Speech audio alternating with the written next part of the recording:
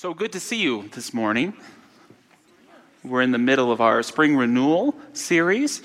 Michelle spoke last week. I get to speak today, and Dr. Roger will be back with us next week to wrap up for Palm Sunday.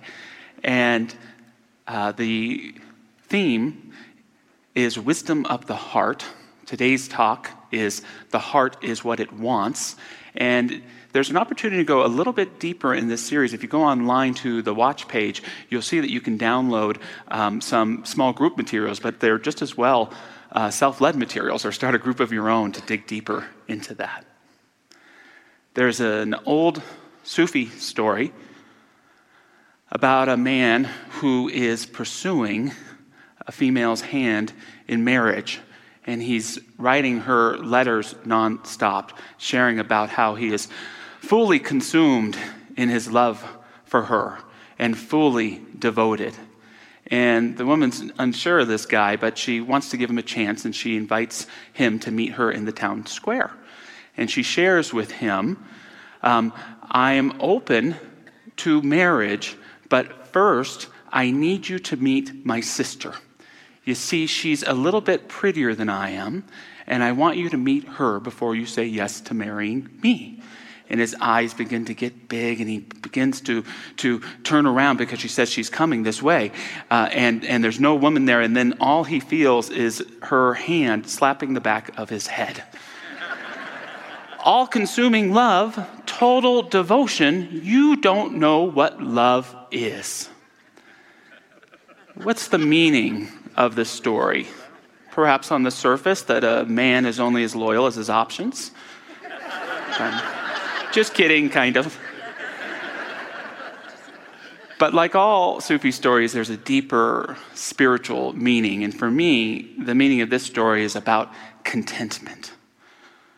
What does it mean to be fully contented with the love that is in your life, in your being, and in this moment, right here and right now? It's an unfortunate thing, but I think it's true for a lot of us that we've gotten so used to the search for love that we equate that search of love for love with love itself. That we confuse the longing for love with love itself. And have yet to fully step into the art of living, which is to cultivate, nurture, and accept whole in and as you a perfect love right here and right now. That knowledge that whether you're coupled or single or a unicorn, that we are surrounded by love intelligence. That in reality, it's the truest thing that's ever been and ever will be. No matter how far you travel, you cannot step outside of it. It is so the root of your being that you can never separate yourself from it. Real love. And yet for many of us, we may find that we're not experiencing this love all the time in our lives. And I'm here to state today that your love life is your responsibility. That it's your responsibility, and that it can start right here and right now as we grow in love together. Another great Sufi teacher, Hazrat Inayat Khan, said, to an angelic soul, love means glorification. To a jinn or genie soul, love means admiration. To a human soul, love means affection. To an animal soul, love means passion. One need not fall in love. One must rise through love. Falling in love, not love, that's easy to do. That happily ever after part, that living in completeness in our heart, that takes work.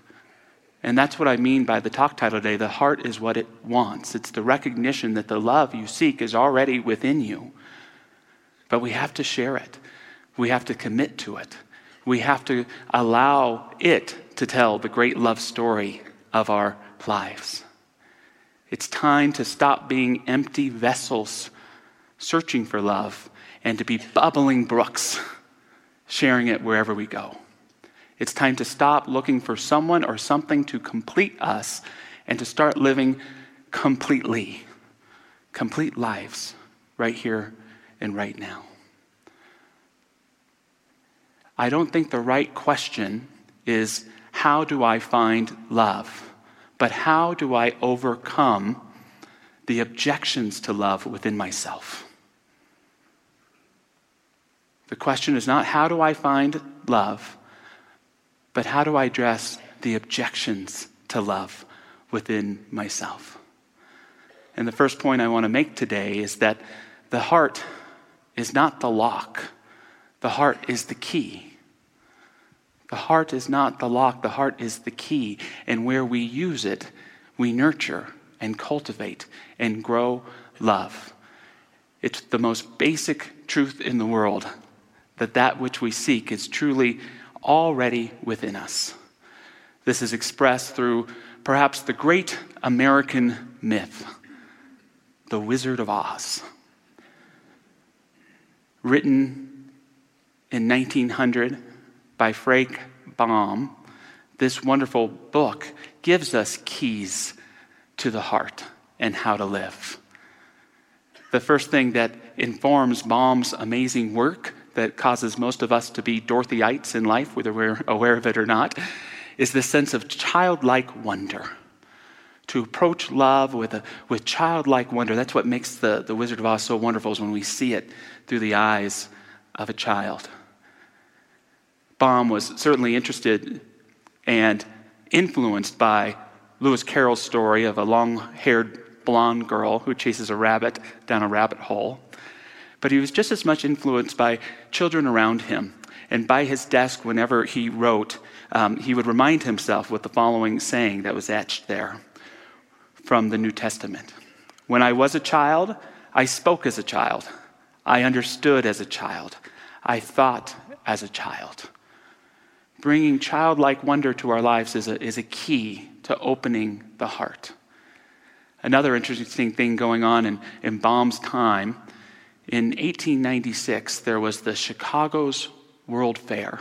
It was also the first Parliament of World Religions. And so people in our country for the first time were learning, what is Buddhism? What is Islam?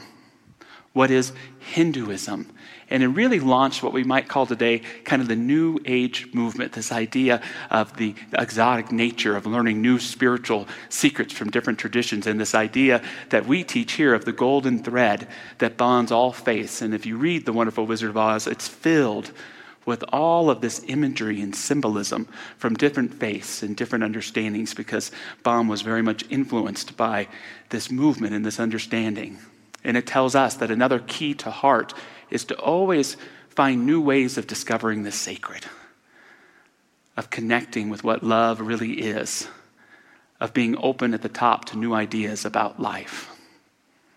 And then most importantly, the story, the mythos of the Wizard of Oz gives us this central teaching that if you can live your life with courage, you will demonstrate that which you are seeking.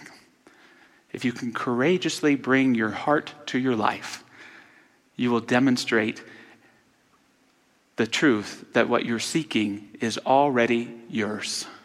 This is true of Dorothy, who can go home at any time. She just doesn't know it. It's true of the courageous scarecrow who demonstrates genius on his way to getting a brain. It's true of the lion who practices courage on his way to getting courage. And it's true of the Tin Woodman who seeks a heart. And one of my favorite scenes from the book, the Tin Man, he steps and accidentally kills a bug. And he says, "This will serve me a lesson, to look where I step.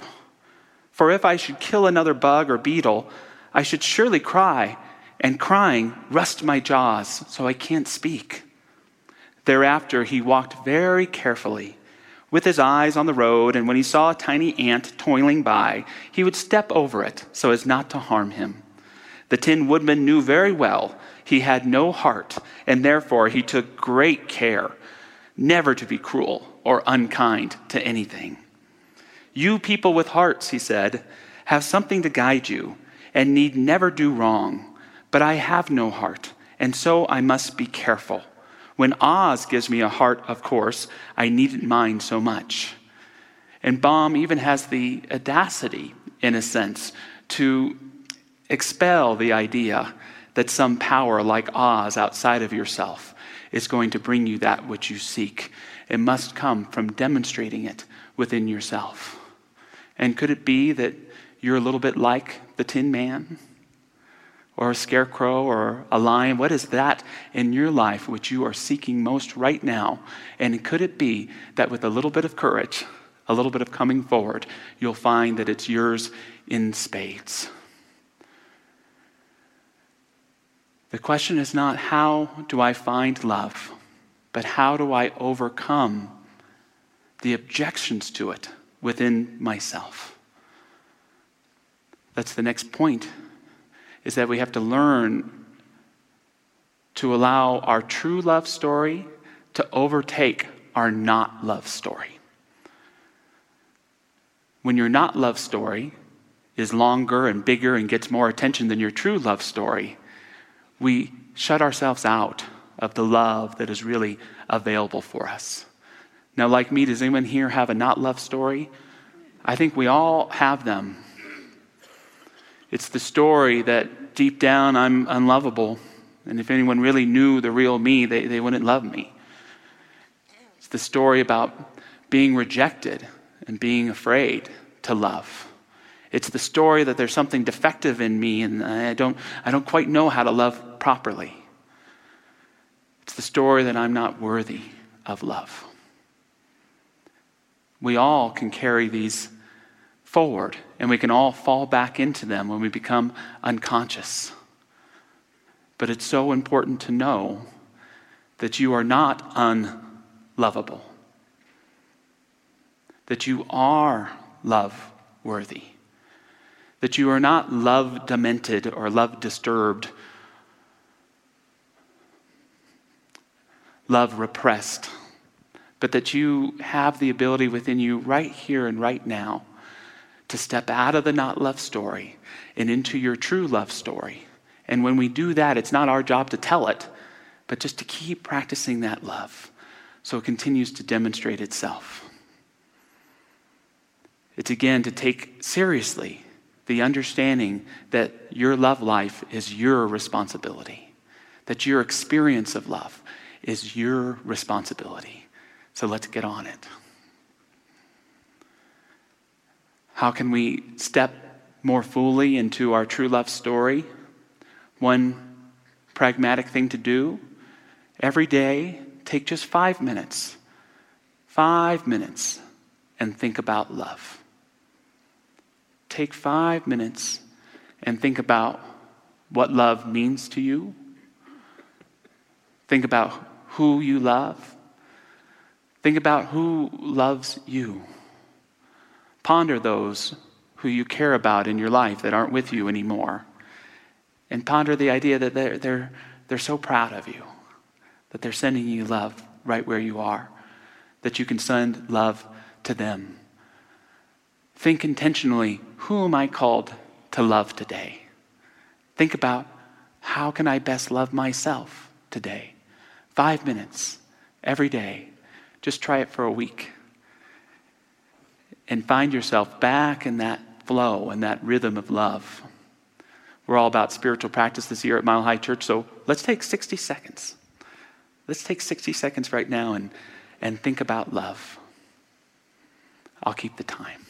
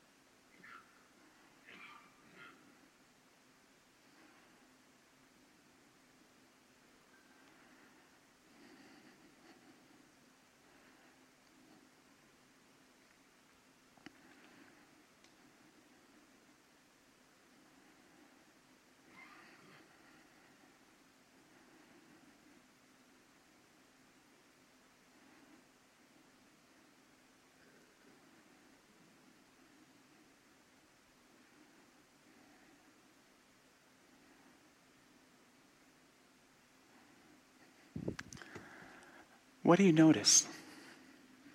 What do you notice? I notice for me that it's a little overwhelming, that I need more training as I think about love, as all the people I love and all those who love me. I also notice how often I'm not living in awareness of that love. I also notice the barriers that I have built, the layers of not love that isn't letting that love in or letting it out. I notice how incredibly blessed I am.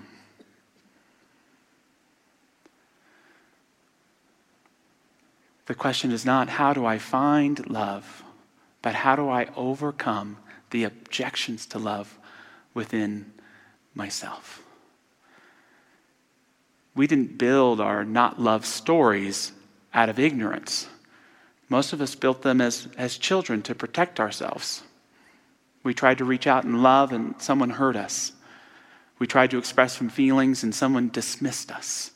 So we built a story of not love to protect ourselves from being hurt when we try to love. But the truth is, we're grown-ups now. We're grown-ups. Sherry Huber, the Buddhist teacher, said so many of us don't get to experience functional adulthoods because we haven't survived our inner childhood. And for so many of us, it now takes the articulation of boundaries, the understanding of who we really are that no one can take from us, the ability to have that courage to share from a deep place of heart and vulnerability and transparency, to build and cultivate a greater sense of love in our lives, to understand indeed that the heart is what it wants and that all is being called for is a greater expression of that heart of who you are. I recall those famous words from Emmett Fox. There is no difficulty that enough love will not conquer, no disease that love will not heal, no door that enough love will not open. It makes no difference how deep set the trouble, how hopeless the outlook, how muddled the tangle, how great the mistake. A sufficient realization of love will dissolve it all. If only you could love enough, you would be the happiest and most powerful being in the world. And for each of us, we love the sentiment of that. But do you believe that? Is that the real, God, honest truth for you? And if it is, then you have your answer for how to heal, for how to forgive, for how to connect, for how to grow. It's to courageously cultivate that love in your heart through discipline, through training, through reminding yourself of the truth and demonstrating it intentionally every day. It's not about how to find love. It's about how to overcome the objections to love within yourself. I'd been a minister for about 2 minutes, and there was a nice man who sat always near the back of the church. And we built up an acquaintance, and one Sunday he came up in the line and he said to me that he had been diagnosed with terminal cancer. And he just had a few weeks to live. And he was wondering if I would meet with him so that he could make a confession. And I wanted to share with him, I'm not that kind of minister. I'm much better at playing like Never Have I Ever or something like that. But I could tell it was important to him, and I wanted to be there for him. So we set up a time, and he sat down, and he shared with me his confession that he had had 2 gay relationships in his life.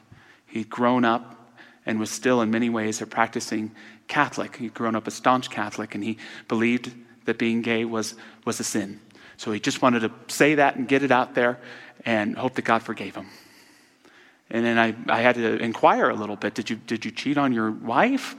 Did you neglect your kids? Never been married, never had children. I mean, were these relationships toxic? Was there something wrong with them? They were the happiest I'd been in my entire life. And looking back, I can see now how he perhaps saw in me someone who would accept him and see him and uplift him. But it was a very powerful experience to me of the point that love never really rejects us. It is only us that rejects ourselves. How wonderful it was that this man got to have the relationships that he had, but how sadly tragic was the sense that I was left with, that he didn't get to live life as fully in love as he wanted to, because that not love story was overtaking him. Love never rejects. We only reject ourselves. Billy Bragg, the great English musician, has a lyric. He says, do you know what love is? Love is when you put someone else's needs above your own. And do you know what lust is? That's when you put your own needs above someone else. That's the only sin that there is when it comes to love. When it becomes the lust that abuses or manipulates or controls or mistreats. But love itself should only bring forth the highest and best for us. And only you can know what love means to you. Think about it. Ponder it. Deepen in it. Love, and love loves you back. It can cultivate that intelligence in your life that can become the most creative power that there is. Recognize that your heart isn't a lock but a key. Step out of the not love story whenever you find yourself meandering and stuck and imprisoning yourself there. Step into your true love story, knowing that the pages of our story turn when we allow ourselves to simply love in this moment. It builds a momentum, a creative power that can remind you and assure you that when love is the center of your life, that you become centered in it.